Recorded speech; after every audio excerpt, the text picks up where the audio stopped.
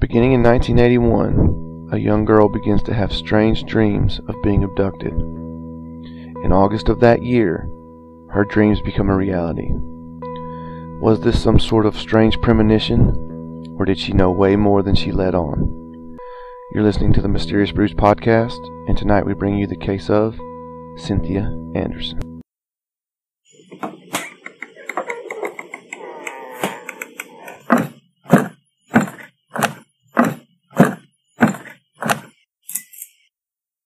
Welcome to a deep, dark, dank, moist basement. Were you waiting on me? I was, but you messed it up. Nope. Not today, folks. Not today. Somewhere in the bowels of Georgia. It's hot. Listen. It's hot. Listen. You and I disagree on a lot of things, but if you're going to sit here and tell me that 104 degrees on September 27th is normal. Where did you get 104 at? In my damn car. Well, you're not supposed to park in the middle of a black top. In my car when I got out of work today. Now, I will give you that it was 94, so it may have been 104. It was definitely more than 94. I'll give you 97. But if you think that's normal, September 27th, that's crazy. Hell, whack, when I was a kid, it'd be snowing by now. Oh, that's good. What's good? Tell us what's good. All right, before we tell you what's good, let me just explain that living in Georgia, we cannot get any out-of-state beer, just about it, unless it is mass-produced. And I have even went as far as to look about ordering it and having it shipped and paying outrageous shipping fees, and that don't even work. So instead of getting Ohio beer... If you do that, you have to be home to sign for it. Yeah, or they're going to drink it in the UPS truck as it drives away. No, they will. Being a home brewer, I know for a fact, it used to be Beer of the Month Club. If they come to your house and you're not there, they take it to the warehouse. You have to go all the way to wherever the warehouse is and sign for it. Oh, yeah. It sucks. I used to have to do that. It sucks bad. Anyway, back to my story. The fact is, we cannot get... Hell, we can't even get good Tennessee beer. But we do have the Bearded Iris. Don't get your panties in a wad. But this week, instead of having Great Lakes Brewery from Ohio... Great Lakes Brewery is a phenomenal brewery. We have procured the Jekyll Brewing Company's Seven Bridges Oktoberfest Lager. Though, I mean, when it comes to importing beer from other states, we do lack a lot, but numerous local breweries that have a plethora of styles, any type of beer you could want, is available in the state of Georgia from breweries that are from the great state of Georgia. But getting stuff from other states apparently is kind of difficult. We had 0 breweries from South Dakota, which was not surprising in my honest opinion. But to have 0 breweries from Ohio? Well, see, and I can almost understand having 0 breweries from a lot of places west of the Mississippi. I understand that aspect of it, but that's two states away. I know, that's what I was thinking. I'm pretty sure when we venture out into the great state of Kentucky, we're not going to have a lot of choices there either. Well, we may just have to switch to bourbon for that episode. Yeah, that's true. And we'll probably have to record it 3 or 4 times. Yeah. I don't do well with dark liquor. Not at all. So, shout-outs this week. We have a 5-star review from Bad Leg Scoggins. And they state, I finally had my Mysterious Brews cherry popped, and now I can't get enough. I love the content this podcast offers, and I love even more the sensual voice of the coach. Keep up the good work, gents. Love you. Mean it. Well, what was interesting about that is this guy actually used to live with him. He's an artist. His name is Ryan Scoggins. He performs all around Georgia, and he's very, very good and very, very talented. But what's really cool about what happened was he didn't know we did this podcast. He figured it out just by the sound of my voice, and he texted me out of nowhere, and he's like, "Hey, man, do you listen to this Mysterious Brews?" And I was like, "Maybe." He said, "Are you the coach?" And I was like, "Maybe." And he's like, "Holy shit." He's like, "That's amazing." So he actually found us organically, listened, and realized it was me and made that connection. And he was nice enough to give us a review. He's the lead singer of a band called Blackbird Revival, and he does a few other things on his own. So if you want to check out his Blackbird Revival on Facebook or Instagram or whatever, they're really talented, especially if you're in the Northwest Georgia area. You've probably seen them by now. So I appreciate you there, Scoggs. So, moving right along to our great and wonderful case this week. We were so excited, man. We're already one beer deep. We couldn't even wait to try this Jekyll Seven Bridges Oktoberfest. I mean, that's what I'm saying, dude. But I've not had anything Jekyll has, and that's bad. And I know a guy that has actually tried the jalapeno habanero, and he loves it. Well, what I'm saying is I love jalapeno habanero. That didn't make a whole lot of sense. Habanero. It was the pineapple habanero. That's going to be one spicy ass beer. No, here's the thing, though. I love Oktoberfest style lager. I'm always excited when the standard Sam Adams comes out. I always get it, try it. I'll try any Oktoberfest you got. I love going to Helen during Oktoberfest and dancing my ass off with old ass ladies. It's fun. It's doing the polka, man. It's so much fun, but it just seems wrong drinking Oktoberfest in 90-degree weather. Yes, I agree with you. This is supposed to be I should be in a sweatshirt and shorts. Yeah, it definitely hoodie weather. Yes. But that's not the case right now. Rumor has it, by the time we both go on fall break, we will have at least one morning in the 40s. I'll believe it I've when I already see had it. fall break. My fall break was this week. Oh, well, when I go on fall break. I only worked 2 days this week. Well, you're sorry. But we do have an old standby. I did get another. I got an IPA sitting upstairs, so whenever you're ready, we'll go grab a couple of them too. All right, so as Coach alluded to in the opening, we have 20-year-old Cynthia Anderson. Now, this is we're finding ourselves covering a few cases that have been covered on Unsolved Mysteries, and this is another one. I think we've done 3 so far, maybe 4. Last week's with Dr. O.C. Smith was not on Unsolved Mysteries, but it's a great resource for crazy stuff. But man, this one's just and as Mini-Me said on the ride over to the basement today, he was like, "I'm just gonna start this whole episode off with one big what the fuck." Because after you read the synopsis on the Unsolved Mysteries website, it leaves you with a ton of what the fucks. So basically, we're looking at Cynthia is being plagued by nightmares in which she feels like, she's having nightmares where she's abducted and murdered by a stranger. Correct. Her sister, Christine, now believes that these dreams were a premonition, and Cynthia was always afraid of something, even if she didn't know what it was. So Cindy's having these premonitions that she's being abducted and murdered, and then on her way to work one day, she sees some graffiti that says, and I've read a couple of different things. It said either "I love you, Cindy" or "I love you, Cynthia." No, it says "I love you, Cindy" because everyone called her Cindy, and it said by GW. Yeah, I've not ventured to it, but we have referenced this before. It's sitcomsonline.com. There's a message board. Oh yeah, we talked. It was. I don't remember which case it was. It was somebody's sister was on there talking. Yeah. It was Matthias's. Right. Wasn't it Matthias's sister from our very first case? Yes. And so I've not ventured on there in my research just because that's the only other time. But in this case, this message board popped up again. So I'm going to really do some digging on it. But it says that on that message board that there is a thread that states that this graffiti that stated "I love you, Cindy" made her feel uncomfortable, even with her having or not even with, but along with her premonitions, I guess is what you can call it, or her dreams. They were painted over at the first time, and then she noticed, a week later? Well, given our poor excuses for research, we can't really say. It was sometime later. It was at least a week, perhaps a month later. But at some point later, the same exact message is going to show up again on the same wall.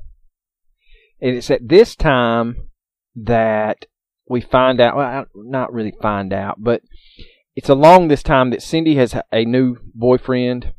She thinks that it may be something that he did. Well, his name's not GW though. Right, and that's what I was going to touch on, was it's not GW. Why, if you're already in a relationship with this woman, why would you do something like that and put different initials? What's your goal there?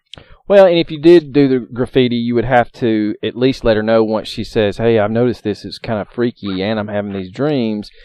You would want to, it was me, I was just messing with you. But if it came back the second time and you still hadn't said anything, well, then there's definitely something going on. Once we get into the theories of what exactly happened, perhaps GW was the initials of maybe a nickname or a pet name of that man. That's true. But it did make her visibly upset to her bosses. She became very worried about what was going to happen to her at work. She was a legal clerk for a law office, correct? Correct me if I'm wrong. That is true. Okay. So she is going to get paranoid about various things, not just these signs on the wall, or the graffiti on the wall. So she's going to get so paranoid, in fact, that her two bosses are going to install a panic button on her desk to alert the business next door that there's something wrong. Now that's crazy. And she would go as far as to keep the doors locked at all times. Mm-hmm. Visitors had to be buzzed in to come into the office. It's also reported that she began receiving threatening phone calls while she was at work. Yeah, she does. But before the threatening, to be 20 years old and to be this paranoid, it doesn't make sense for it to be fabricated. So she's scared of someone or something, and she does start receiving threatening phone calls. Now, we don't know exactly how long the threatening phone calls come in, but she's going to receive a threatening phone call actually the day before she disappears. Yes. So much so that that it scared her so much that the client she was talking to at that time, when she hangs up, he asks her if she's okay. She tries to play it off or whatever, but he is so concerned that he's actually going to call the police himself and ask them to check on her. Now that's crazy. To be on the phone with someone that you just have a passing acquaintance with, to feel like they're so upset that you have to call law enforcement, it must be extremely taxing on that young lady. Absolutely. So we get to the day of, and this is August 4th, 1981. She comes to work at the law firm in Toledo. It is stated that she took phone calls. People would say that they talked to her as late as 9:45. But after 10 a.m., there is no record of the phone calls. And it's at this time, around 10, that her employers arrive and they find the office locked. No, it was at noon. I'm sorry to correct. It wasn't at 10. It was actually at noon when the two lawyers came back. Which one of them, there's Jay Fieldstein and then Jim Rabbit, which I think is a fantastic name. Yes. Jim Rabbit. Her purse and her car keys were missing. Her vehicle was parked outside, however. Like I stated before, the door to the office was actually locked, but she had not left a note or put the phones on hold. So if you had called the law office that morning, it would have just continuously rang. So just let's just review. I mean, we've got a what the fuck with the fact that she's having these dreams. We have a what the fuck that she is so paranoid about. We got a what the fuck about the graffiti. I mean, what is that about? We have her receiving threatening phone calls. We have her so paranoid she's going to get a panic button installed on her desk. That right there is just a recipe for craziness. Yeah, and I mean, she's basically walking into a job every day scared to death. I mean, how do you, as an employer, approach that? I mean, well, I think the way you should have approached it was that young lady needs a couple of days off. Yeah, I mean, that's thinking about employees and fellow employees that we worked with. We certainly have never been in charge of anybody. No. But people, I mean, that is going to disturb the workplace. And this is just a 20-year-old legal secretary. She doesn't have a degree. She doesn't have anything, but her bosses are willing to work with her to the extent that they install a panic button to make her feel better. Yeah, and not only a panic button, but a buzzer for the front door so that she has to visually see someone. That is, I mean, I don't know in 1981 money, because I was a month away from being born. I don't know how much that's going to cost, but that's a financial investment that some would say is completely unnecessary. But these two gentlemen went through it and did it. And at that time, they could have easily just replaced her. Yeah. So to me, that makes me think that something nefarious is going on with the lawyers themselves. Because, I mean, we're going to get to it. One of them's involved with the mob at least one time. So maybe there's way more going on, and they understand that these precautions may need to be made because of the nefarious things they're doing. That leads me to believe that. Now, the most curious thing that I've come across, and they touched on in the episode of Unsolved Mysteries, was the fact that the novel that she was reading is a huge what the fuck moment. Was left on her desk and opened to a scene where the heroine is abducted at knife point. And the only part of that entire novel where there's any act of violence, it was turned to that page. Strange. Extremely. Very strange. But to me, that sounds like a clue. So Cynthia was soon to start Bible college. She had a new boyfriend like we had spoken about earlier. And they were planning on going to college together. Yes. And they had actually met through her church. Yeah. She was 5'4", 115 pounds, brown hair and brown eyes. She was last seen wearing a white V-neck dress with red/pink piping, open-toe sandals, tan pantyhose, a sapphire ring, and a gold watch. Now, when you get involved with, when you get into the details of everything about the lawyers, what's going on with the lawyers, what's going on in Toledo at the time, and blah, blah, blah, blah, blah, I think it's important to point out that Cindy was very religious. She was a devout Christian fundamentalist. Her boyfriend was a devout Christian fundamentalist. Her father was a Christian fundamentalist, and most of her social circle were Christian fundamentalists as well.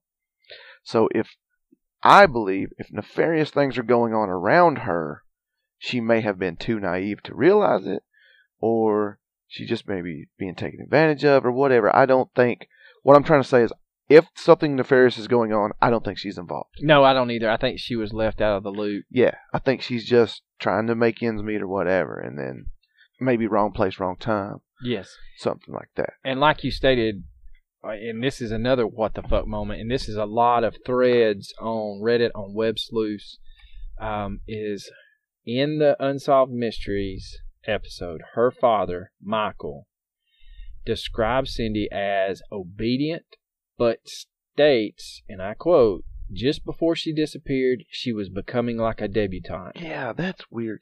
She was spending a lot of time on her face and herself, and she would even skip breakfast for this reason.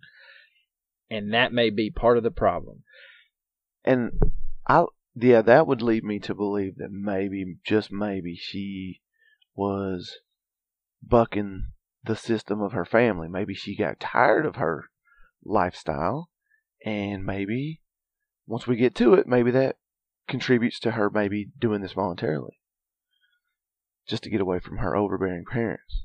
from what I can gather, he is a strict disciplinarian, his way or the highway, and so she did not want to rock the boat. And then, like you said, she is a devout Christian fundamentalist, so she's not going to upset the head of the household. Well, maybe not. I mean, I don't know. Maybe that's why I would say that's why she ran away rather than try to fight against it. Yes, I agree. I mean, that fled is it. plausible there. Yes. That's a good plausible scenario. And a lot of theories online state that they believe she did stage this and just ran away, but we'll get into that. Yeah, well, 1 month after her disappearance, police received an anonymous call claiming that Cynthia was being held against her will. This was a female caller, and she stated that there were 2 white houses side by side owned by the same family. With that family being out of town, their son was at home, and he had imprisoned Cindy in the basement. yeah, but who's making that call? Like, who is this? Is it a prank? Is it legit? Is it Cindy herself? I mean, we don't have it's odd. Law enforcement would state that they received a second phone call. This time, wasn't it not later that same day? Yeah, it was the same day, and they tried to trace it or had someone try to listen in on it, and the caller abruptly hung up. And what our listeners have to keep in mind is, back in 1981, you could hear someone pick up on the landline. It would click. Yeah. And so they knew something was up, and so they just decided, nah, not having it. That's basically it from August 4th, 1981. That's the end of it. When you get down to the facts of the case, it's very short factually. Yes. And that makes it one of the bigger what the fucks. Yeah, for real, because there's been nothing. Unfortunately, her mother passed away a few years after her disappearance, and her father passed away not too long ago at all. I believe 2014? No, 2008. 2008. I don't know where I got 14 from. But he lived in the same home. He did not change his number. He did not he did not change anything. So on the off chance that she escaped or came home or whatever, she would be able to find him. And a lot of times when you deal with missing person cases, that's extremely sad. A lot of those families refuse to move, refuse to change anything just on the off chance that they try to come home. You can't blame them. No. You can't. I mean, either way.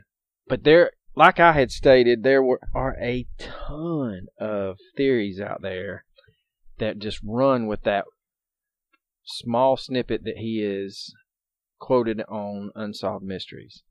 While I think he was a strict disciplinarian and he was strict in the way that he ran his house according to his faith, I don't feel like he had done anything to her. No, I certainly don't believe that her father personally did anything to her. Absolutely not. Now we get into other theories. But okay, let's talk about I Love You, Cindy, GW. I mean, that to me screams stalker. Right, and now going to the online, that sitcom's online message board, someone would post. I'm sorry to cut you off, but what is sitcoms.com? I think sitcoms doing online covering has a all thread on Unsolved Mysteries. Oh, okay. That's the only thing. I've not ever went there, but I think that's what it is. Okay. Because that's the same sitcom related. Yeah. On that message board, it states that a woman has come forward or did come forward stating that she is from the same town, Toledo, and it was her boyfriend leaving her that message. It was her name, and her name was Cindy, excuse me, not Cynthia. Okay. So, did the woman work in that area, or? From what I could read, yes, she did work in that area. She was stated as, I think the police even went as far as to follow up and make sure and checked it out. Well, Cindy is not an uncommon name. The location of the graffiti is kind of suspect. Yes, I would agree. It was in her direct line of sight. the lady would go on to state that she and her boyfriend were basically street vandals at the time, and they would do tags all over the Cindy, all over the Cindy. Do it all over the town. He was trying to be the first Banksy. Yeah. So he spray painted "I love you, Cindy" all over the place, and then she would go back and spray paint his name. But that's about as far as it goes. Okay. What was his name, and were there any reports of his name being tagged places?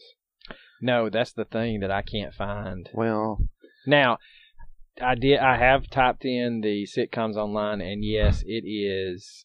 They have the Robert Stack series, and they also have the Dennis Farina series. The Dennis Farina is the same series. It's just repackaged, and it's the same cases. They didn't do any new cases. I don't care. Dennis Farina, I know he's dead. God rest his soul. He did a great job. But you don't. Nothing hit the soul the same way Robert Stack and that original theme song hit. That oh my God. Now, you want to talk about terrified as a kid? Sorry. Yes, that would scare the bejesus out of you. That's some scary shit. Later, I have that they actually tried to tie the maintenance. Yes, the maintenance man. His initials were GW. Yes, and he was interviewed extensively, but he was cleared. They said that they really truly do not feel that he was involved. Now, everything that I've read, it just said maintenance man. It didn't say if he was the maintenance man of just that building, or if it was like a strip mall or whatever. I couldn't find anything to give more details about what his exact job description was. But yeah, he was cleared of any involvement, as far as we know. The house that the caller referenced, some people have tried to say that it is in Perrysburg, Ohio, in the small suburb of Heatherford. But that's all I could find on that phone call to the law enforcement. Yeah, she didn't give much information. She said it was a white house, that it was owned by the same family, side by side with another house, and that they were out of town. And I mean, granted, we are dealing with a lack of complete information. One, because there's not a whole lot of information. Two, because we're lazy as shit and we didn't do our due diligence. But it would not be that difficult for the police to look throughout that city to see how many properties are owned by the same family side by side.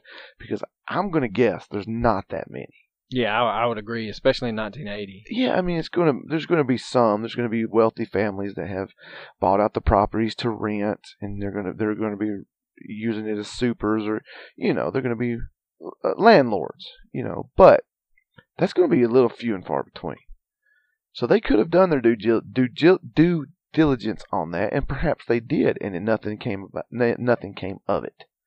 We just don't know. Again, I don't really want to chase this too far, but if you want to look at all the theories out there, the Cindy's father theory is a big one. But I still feel like, just personally from what I read, his interview, yes, that statement on Unsolved Mysteries is odd, but when you find out that the man never left his address, and he buried his wife a year later after Cindy went missing, and then he remarried and buried the second wife, and he still stayed in that home, and he kept his faith, hoping one day that they would find some closure for Cindy's case. And, you can read into any statement and just be like, okay, that don't make sense. Why would he say it like that? Just like last week's case with Dr. Smith, they're like, oh, well, he wasn't injured enough. Well, who's to say? Well, he wasn't sad enough. What do you mean? He sounded strange. The man's grieving. If I was guilty of doing anything to my daughter, you think I'm going to be on NBC primetime television? No. Talking about it? No. And with every case that Unsolved Mysteries covered, after this case aired, they're going to get tons of calls about it. They're going to get tons of leads. They're going to get tons false leads or whatever. They're going to get tons of information from people. Nothing ever came back to him. So you can throw that out the window. The father did not do anything to this girl. No, I totally agree with you. Now we get into what they state was an update. But I mean, what's our conclusion with the stalker? I don't think the stalker. I think it's just one of those happened. It was a coincidence. I think you have the maintenance man. He could be responsible, and then you have that lady stating that her and her boyfriend around Toledo would tag each other. That's just okay. It's odd. Don't odd. get me wrong. Maybe she's telling the truth. Why would she come forward and say that? Right. Unless she's covering for somebody.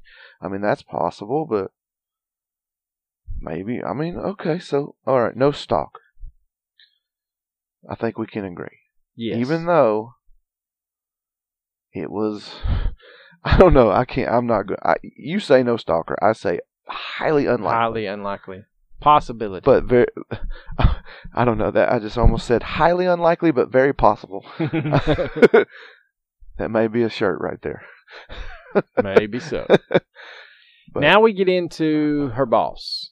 Yes. And her boss's name was Richard Neller. Mm-hmm. And in 1996, he is charged with felony counts of conspiracy to distribute cocaine, marijuana, and heroin. Uh-huh. He was sentenced to 70 months in prison.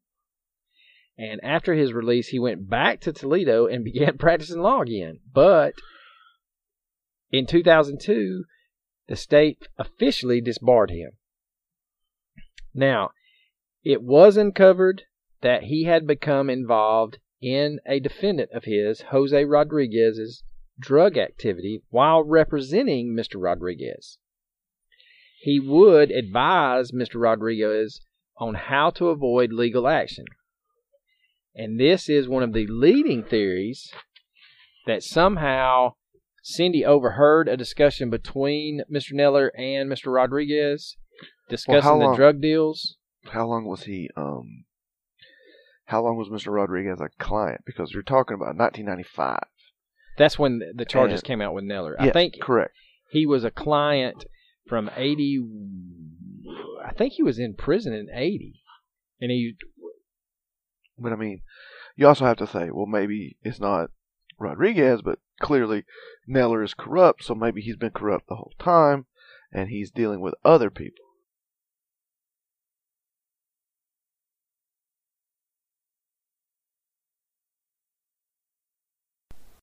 But the fact of the matter is Rodriguez confessed to killing Anderson in 1995. But for whatever reason, that testimony is going to be ruled to be unreliable. And who decides that a murder confession is unreliable? You don't want to try to look into that? Hey, how about ask the guy, hey, Mr. Rodriguez, if you killed her, prove it. Where's she at? Tell us. Why not? And that's the thing, that if he did kill her and it was a confession, I felt like he's already in prison on drug running, so it's not like I don't think Ohio had the death penalty then in 95. That's too much research. But one thing that points towards her being... Hold on 1 second. Hey Siri. Did Ohio have the death penalty in 1995? Okay, I found this on the web for did Ohio have the death penalty in 1995. Check it out. So Ohio had the death penalty when he confessed, and maybe that's why he's thinking I'm gonna get out on these drug charges, so I'll just recant that whole story. Now, one thing that points in the direction of her being abducted by someone is the fact that she left the phones on the hook. Yeah, she always would put them on hold when she went to lunch. Right. But maybe that was to throw people off. Yes, and then the other thing is, who's being abducted and takes their purse and car keys? I don't. Yeah, me. Every I've time never I've- been abducted, but I mean, Every time I've been abducted, I just leave everything. there's shit already in these pants.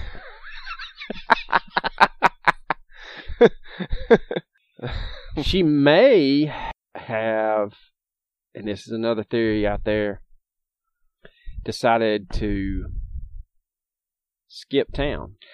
Well, in my opinion, if her skipping town makes sense by the way the book was found. The book was found to have the only violent scene in the romance novel in the whole book. If I was going to skip town, I would leave that as a false clue.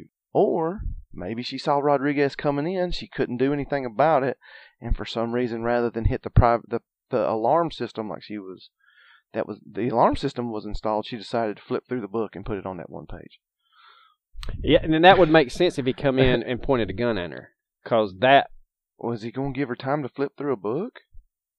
she may have already had it kind of earmarked, and it would have been easy because Well, you don't know what the book looked like. That's true. She could have had it earmarked in case something happened. But also, if I'm going to skip town because my parents are too religious and they're overbearing and I just need to get away, maybe I'm going to make 2 phone calls to the police and tell them that I'm trapped in a basement. Maybe that's what I do. Throw them off my scent. But even back then, it's pretty hard to disappear and have your social security number never come up again. Well, and the other thing is, none of her savings was touched. It's awful hard not to know that you're going to start over and you've not made plans. Unless, like you said... Well, it's also not hard to, if you do know that you're going to skip town, that you start keystering some cash every month. You know, you start getting your paychecks early, or not early, I don't know why I said early, but you start getting your paychecks, you start getting cash instead of depositing it all in your bank account for a few months. You've worked up a little bit of a nest egg. You figure you got enough to run. That's possible. Not likely, but highly possible. True. Yes. Now, we touched on the sitcom's online message board, and which is an odd place to find information, and we've used it on 2 cases.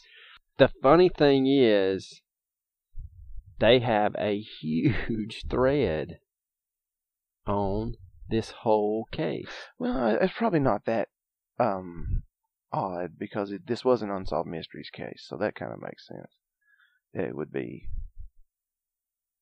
on a television-related website, but still strange. Most of the whole sitcoms online is they're chasing the graffiti, and it starts off with that lady. It is hard to dismiss that graffiti. Cindy. I mean, it was her name. Yeah. I mean, it's hard to completely dismiss it. I personally, I don't buy into a stalker as much as I probably should, and I'm not even sure why, but I think it may just be coincidence. And simply because if there was a GW in her life, somebody would have known it. You're not just going to have I mean, it's possible that you have a completely secret lover or admirer. Maybe she didn't know who he was. I mean, that's possible. But one thing that I had seen was that she was looking at her mom's life being her life, a dutiful servant life or servant wife to a very religious man. Her boyfriend's going to Bible college. She's going to follow him. I just can't picture it, man. That's just... And she's going to have to basically not have anything that she can call her own. And in this day and age, just that idea that a woman needs to be subservient to her husband, to me, just makes 0 sense. I would love to sit here and tell you that my wife and I have a 50-50 partnership, but that's just not true. She's in charge. Oh, yeah. Mine is too. And to think of me, the idea of me trying to make her subservient to me cracks me up, because I promise you, if I got all uppity with my wife ordering her around, I would get one response and one response only, and that is fuck you. Yeah. Now But I do love that woman. Now, don't get me wrong. There are a ton of posts by the lady that claims that the graffiti was left for her. Now say that one more time. I am so sorry. There's a lot of posts on the sitcoms online about the lady who says that the graffiti was left for her. And that's a big reason why I don't believe a stalker, because there is someone that says that wasn't for me. And she says the GW is Greg Wazinski, and he actually passed away in a motorcycle accident, and he actually passed away when she joined she was stationed in Germany in the army. I don't know, this whole thing is just crazy, because with it happening in the early 80s, there's no, now we talk about people that go missing. There's cell phone data, there's your cell phone pings here, it pings there. This lady basically could have just flipped that book open to that page, laid it down so that it would be a red herring, got her purse and her keys, and walked out. Such a good word. Such a good term. Red herring. That's awesome. I actually love that. All right, so our final thoughts on the disappearance of Cynthia Anderson. I'll start us off with, I'm 50-50. The lawyer Neller is awfully dirty. He has a shady client, and with him confessing and then taking it back, or that not being ruled admissible, I think that speaks volumes. But then again, I go to the other side with, maybe she just woke up that day and realized she was staring down the barrel of a subservient life, and that's not what she wanted, and she decided, I don't have anything to lose. I can get another job as a secretary in another town if I needed to. And that's all she's got. She's got a high school education, probably the money in her purse, and in Toledo, she could have hopped on a bus and been anywhere she wanted to be with nobody being the wiser. So, what's yours there, Budrow? I don't see someone. I know it has happened many, many times that people have made a false confession. But to me, the Jose Rodriguez had no reason to confess to this murder. But he did. I don't know how you determine someone's confession unreliable, but maybe they know way more than I do. But I'm going to go ahead and decide that something very nefarious happened, and he's involved somehow. I do like him. You do? For the murder. Oh, I had to swallow, bud. Oh. I do like him for the murder. I think if he's not in the case, if that's not a client of her boss, then this whole thing is even odder, first of all. It's an otter? Yeah, it's an otter. It lays on its back and cracks nuts with rocks. They also hold hands, which is super cute. That's so cute. But they also just do some terrible things to other animals. Yeah. And the female. Anyway. And we're back. Yeah, he's definitely involved somehow. Which but what about the phone call? Who made the phone call? Well, there is a theory out there that she made the phone call. It makes sense. If I run away, I run away purposely. I put the book in the page where it's at to try to throw people off. I don't even know how they even noticed it. And then the guy that found it read it, and he was like, well, there you go. She was abducted. Like, that's weird. Maybe he knew. She was cutting out. But then who made the phone call? If I'm leaving, I'll make that phone call just to throw people off. So, hey, she's at some house and make up some random stuff about 2 houses next door to each other owned by the same family. and they're out of town. The son's got her in the basement. Click. Run away. Now she's like, I got time. Cops ain't looking for me.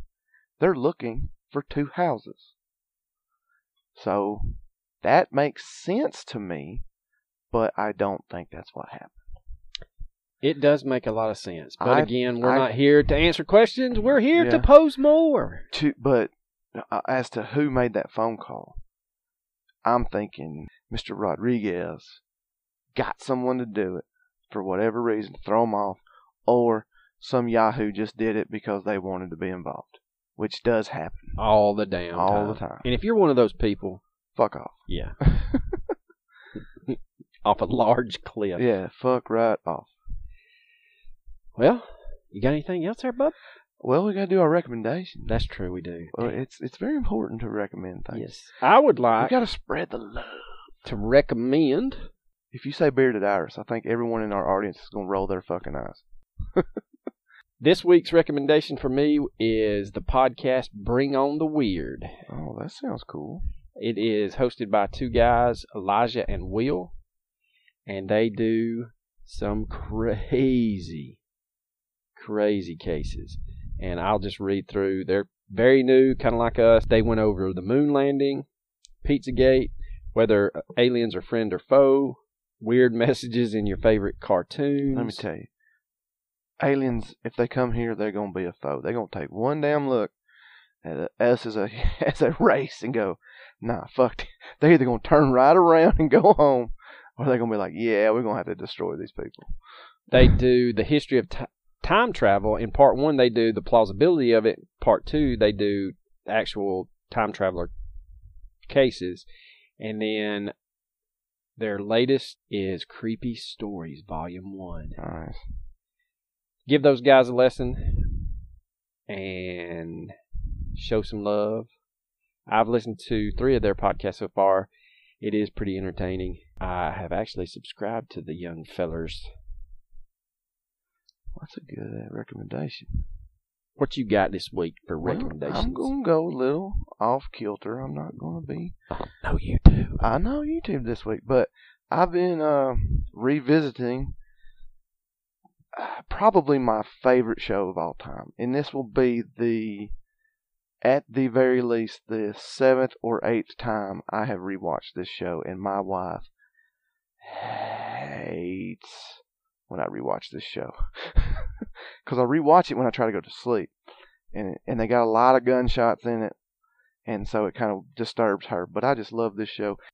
So if you've never watched the show Justified, do yourself a favor and get on your Amazon Prime and watch that show from start to finish. Now, I'll give you the first season is it's good. It's not bad. The best season's But after that, the best season's with Ma. oh yeah, that's season 2. That's season 2. It's the best. It's the best show ever. And if you've ever watched the show Deadwood, it's crazy because Justified and the Sons of Anarchy pretty much have every son of a bitch that was ever on the show Justified. Ever on the show Deadwood is somewhere on these shows. Every single one of them. It's crazy. But I'm telling you this because there's a listener / BJJ black belt / coach of mine that I have been bugging for 4 freaking years to watch this show, and he still won't do it because he's a stubborn ass. So Brent, when you listen to this, watch the damn show. It's the amazing. best written show I have seen in long time. It's the best show ever. Yes, Like, it is. First of all, we're going to sit here and we're going to acknowledge this guy's awesome. Yeah, we are. I want That's to play some that badass clip. shit. He jumped out of an airplane with enough coke and cash to jumpstart a third world country. That's a great show. That's my recommendation. It was so good, man. I'm almost done with the 7th time through season 1, and I'm about to start season 2, and I'm so excited. Now, if you do like Justified like we do, If you do, Amazon around Christmas time, around Thanksgiving, will put the box set on sale for some ridiculous low price, like $35. I highly recommend buying it. Highly recommend buying it. Oh, a little sidebar. Sadly, when Podcoin shut down, I had to cash in my points, and I got $20 on Amazon. I was shooting for the 50, almost halfway there. But I got 20, and I had to leave like 700 pod coins behind because it didn't qualify, and I was very sad about that. However, I got one hell of a deal. This thing was marked half off it was $80, marked down to 40. I used my 20. And only spent 20 of your hard-earned cash. It's even better. Amazon's got coupons now, if you didn't know that. They have coupons. And I had $20 off because of my gift cards, and then they had a $5 off coupon. So I paid $15 for a industrial strength magnet that I'm going fishing with. You seen these magnet fishing shit? That looks so fun to me. I want to be on the maiden voyage. Maiden voyage? Hell, I'm going to Altoona and just throwing that sumbitch off the bridge. And you know what? My biggest fear is we're going to get a gold watch. Attached with a to fucking hand. With a fucking arm attached to it. Because everybody knows. Oh, Lord. It might not have as many as Lake Lanier, but Altoona's got some bodies in it. Yeah, it does. So now that we're done, I guess we got to do our catchphrases, right? I guess so. So let her rip, Tater Chip. So you're a fucking monster. Deuces.